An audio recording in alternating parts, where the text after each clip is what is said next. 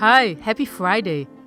My question for you today is: have you ever tried envisioning a piece you need to learn as if anything is possible?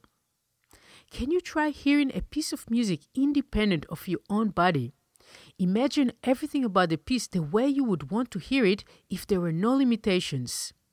Hear it being played on an instrument with infinite range and colors, in a hall with the most wonderful warm acoustics where every detail is heard, and of course, played by a performer who can do anything. If you imagine and hear inwardly an ideal realization of the score in front of you, you can use this image as an ideal to strive for. It doesn't have to be an attainable goal, but it would continuously pull you in the right direction.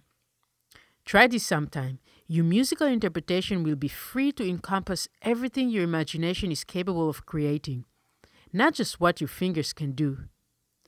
And that reminds me of something the great pianist Arthur Schnabel said, that he only played works that are better than they can be performed.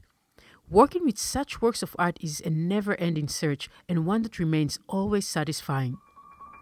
I'm pianist Yael Weiss from ClassicalMinutes.com. Enjoy the weekend. I'll see you next week.